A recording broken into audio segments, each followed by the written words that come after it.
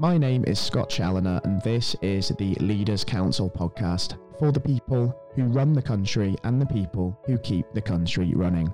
You join us on what is a very bleak wintry morning here in the capital, but joining me on today's programme to hopefully add a little bit of brightness and warmth to affairs is Andy Young, Chief Executive of East Kilbride Housing Association. Andy, welcome and thank you so much for joining us on the programme. Good morning. Thank you, Scott. Thanks for inviting me. And I have to say, in terms of the weather, it's not much brighter up here in Scotland, I have to say. Like I say, it's the winter, isn't it? So I think we're very much in the thick of the bad weather, and hopefully, as I say, we just sort of struggle through to March, and hopefully things get a little bit better. Obviously, just for those listeners that might not be familiar with yourself, you are a housing association based in central Scotland, Andy, and you've been sort of at the helm for around about 7 years now, am I right in saying? Yes, almost exactly 7 years. I started here actually the day before my 50th birthday. So I spent my first days in my 50s working in East Kilbride Housing Association. We are probably on the smaller end of the scale in terms of Scottish Housing Association. There are roughly about, 160, 170 associations in Scotland. And we're, as I say, probably at the smaller end. We've got just under 600 properties. And we provide housing management, maintenance and development services for those 600 properties. Yeah, certainly makes sense from my perspective. And I imagine that like many associations like yours all over the UK, when sort of we had that historic moment in March 2020 when the national lockdown was called, you probably had to really rethink your service delivery and everything essentially had to change overnight. What was that period like for you in those early stages of COVID where everything changed? Yeah, I mean, just another point, the housing in Scotland is a devolved matter, so it is quite a different sector up here. I'm guessing down in England where you've got much, much larger organisations, I'm guessing it was a bigger headache for people down there with literally 20, 30, 40,000 properties than it was for me with 15 staff and 600 properties. But yeah, the principle's the same. We kind of got wind that there was something in the air and something happening in terms of the pandemic. Luckily, we were relatively well prepared for it. We managed to source 15 laptops, and we got our IT people to sort of wire them up for us, and staff were ready and able to work from home pretty much from the word go. And in fact, we instructed staff to work from home about, I think, 1 or 2 days before the proclamation was made. So we were kind of slightly ahead of the game, thankfully. Yeah, that's really good. And obviously, I can imagine that when you're sort of transitioning to that remote working and all of a sudden there's that social isolation element in play, it becomes a little bit more difficult to sort of manage staff from a distance, doesn't it? And you've got to almost adjust your leadership style to sort of make sure that they're all in the right headspace and that they're being as productive as they should be. What was that like? Yeah, that's absolutely right. And you really got to keep a close watchful eye on everybody because people's mental health was all over the place certainly during the initial period anyway, where apart from the novelty, if you like, of working from home and all that entailed, and incidentally, that was a completely different experience for different people. Some people absolutely reveled in it, loved it, and I've worked from home ever since, and can't get enough of it, and wonder why they never thought of it before. For other people, different story. Anybody who lived in perhaps a small flat or were kind of trapped in a one room with kids and dogs and things like that, it was a difficult experience. Homeschooling was going on as well, if you remember, at the start of lockdown, so it was quite a difficult time. So yeah, you did have to keep a very watchful eye on everybody, which isn't always easy when you're dealing with people remotely. A two-dimensional picture of somebody doesn't always give the clue. I like to see body language, etc. And you didn't really get that feel, and it was a difficult time to manage, but we got there, and what doesn't kill you makes you stronger, as they say.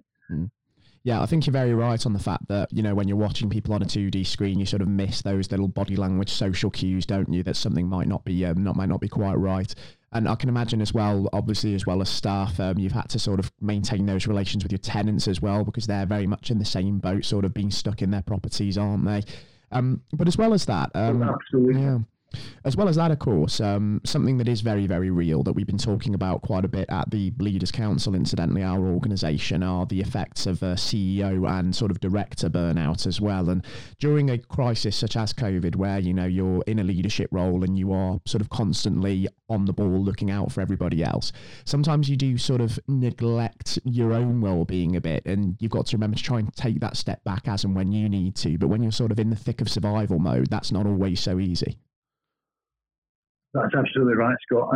And you know, as all the leaders listening into this will empathise with, you know, being the leader is can be quite a lonely place at the best of times. And we weren't talking about the best of times here. So you're absolutely right. Self care was really important.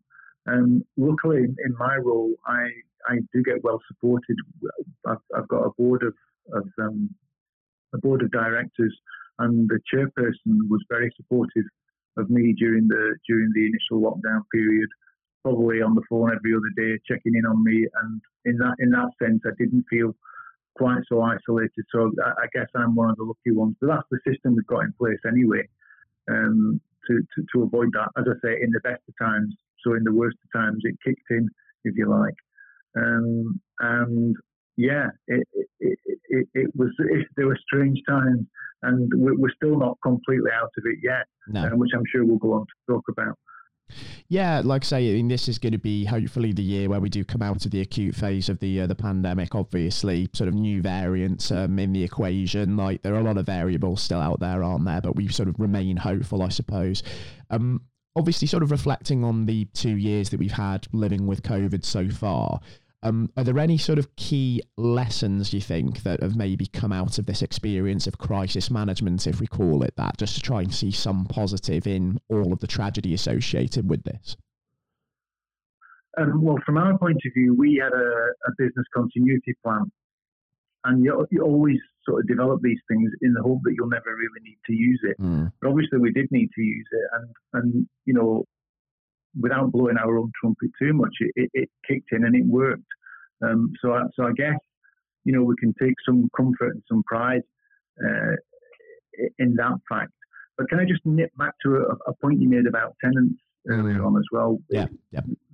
One of the real positives to come out of all this, for us anyway, was that one of the tasks that we got our frontline housing officers to do, particularly in the early days during lockdown, the full lockdown, was to contact every single tenant by telephone, check in on them, make sure they were okay. And not only did that become a huge source of comfort for the tenant, it actually helped staff too, and it helped the organisation in the sense that we found out more about our tenants than we ever thought we would need to know. And that's a real unintended bonus, or unforeseen bonus that we gained from the COVID crisis, particularly in the early days. So yeah, it's not all been doom and gloom, and I think in terms of collaborative working, in terms of internal communication, it was pretty good anyway. But I think it's got even better now. We don't do anything without collaboration at all now. It's almost a positive irony, isn't it, that in a couple of years where, you know, we've been apart more than ever before, it's actually almost brought us closer together in some ways, hasn't it? And obviously, with taking those lessons that we've learned in terms of, you know, working practices, as you mentioned there, do you think that some of those practices are going to remain in the long term as well? And it's not necessarily going to be a case of flipping back over to the status quo. It's going to be a case of taking everything forward. We won't ever be the same organisation again, Scott, going forward. We as it happened, our receptionist left the organisation to move to another job during the first lockdown, and we took the decision not to replace her because the office was closed to the public anyway at the time. So the stars seemed aligned on that one for us. But we are now probably not ever going to open to the public in that sense again. so where people can just walk in off the street. We've set up a working group of staff, board, and tenants to sort of formulate what service provision might look like going forward. And I think that's the right thing to do, because I think hybrid working, or whatever you want to call it, blended working, I've heard that description too. I think that's going to be the way forward for us now. And as I said earlier, I think that's easier for us to arrange with a 15 or so workforce than it would be for a 10,000 workforce. We can manage that quite easily. But that is going to happen without doubt. And now Scotland have just announced that the working from home restriction, or the working from home edict, is being relaxed from next week. I don't think that really is going to affect us that much anyway, because we're classed as an essential service. I perhaps should have mentioned that earlier. So we were allowed to come into the office from very early on in the pandemic. So I don't think that the new announcement's really going to affect us that much at all. But certainly, the days of 15 people all working in one office they've gone. That's just not going to be the case going forward. Quite what that's going to look like, that's up for grabs, and that'll be decided by the Redesigning Services Working Group. Yeah, there's a lot still to be decided, isn't there, of course, but I think you are absolutely right when you say that maybe blended working, hybrid working, however we like to call it, that's probably going to be the way of things in the future for most office-based jobs, because it balances the benefits of sort of being able to work flexibly from home, like the work-life balance benefits that come with that, but also that social interaction of being in the office as well, being with our colleagues and sort of bouncing ideas off each other to drive that innovation forward. You're kind of sort of trying to take the best of both worlds there and giving that option, which I think is so vital. Yeah, I don't think people realise how important I think you described it as office banter there. I don't think people realise just how important that was and is. And so even if some people are going to be working mainly from home, we will still facilitate situations where they do actually physically get together with their colleagues at various stages going forward. Yeah, it's very vital. And talking about going forward as well, just before we do wrap things up, Andy, obviously we've been hopeful throughout this podcast that we're going to be out of the acute phase of COVID at some point this year, obviously with many variables still in the equation. And all being well, what are some of your sort of ambitions within East Kilbride Housing Association for this next 12 months? And where ideally would you like to be by the end of the year, do you think? Well, we want to continue developing new properties in East Kilbride. We were out of the development game for quite some time. I'll not bore the listeners with the details of why, but we started to build houses again 2 or 3 years ago. Our first development was about a month away from completion when COVID struck, and the main contractor got into financial difficulties too. So that would have been a difficult enough thing to deal with in normal times. So it was quite a nightmare under those circumstances. So we want to continue to build houses. We want to continue to house homeless people. We want to perhaps expand our services and provide a kind of wider role services more than we do just now. East Kilbride is a strange town. It's a town of about 85,000 people. Generally speaking, it's quite an affluent place. But there are pockets of deprivation, many of which are where our properties are.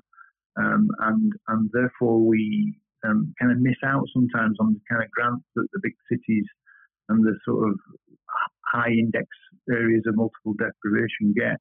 So we want to work very hard on improving our performance on that score as well going forward. Yeah, so plenty of big ambitions locally then, and do wish you all the luck in the world, Andy, in sort of making that vision a reality, of course. And as we start to sort of see how the fog starts to clear over this next year, and we see how things develop in that respect, I'd actually relish the opportunity to sort of catch up with you on the show and just see how things are coming along, and hopefully there'll be some real positivity to share at that point. That would be a pleasure, yeah. It would be a pleasure. It's been really enlightening, actually, just getting a little bit of a feel as to what the picture's like with housing associations in central Scotland. So thank you ever so much for joining us today. I'm sure the listeners share my sentiments. They really, really enjoyed the discussion. And Andy, do most importantly take care and stay safe with all still going on in the world as well. Thanks, Scott. All the best to you. And to all of our listeners today, I'd like to just reiterate that again. I do hope that you all thoroughly enjoyed the interview with Andy Young from East Kilbride Housing Association as much as I. And also to all of you, take care and stay safe as well with all that is still going on in the world too. For any listeners tuning in today as well who may feel, based on this podcast, that you have your own story of success and of innovation to share with us here at the Leaders Council, then by all means we want to hear from you. So why don't you apply to be on the show via leaderscouncil.co.uk/apply. Until next time, to all of our regular listeners, once more, take care and goodbye. I mean, we'll see you all very soon.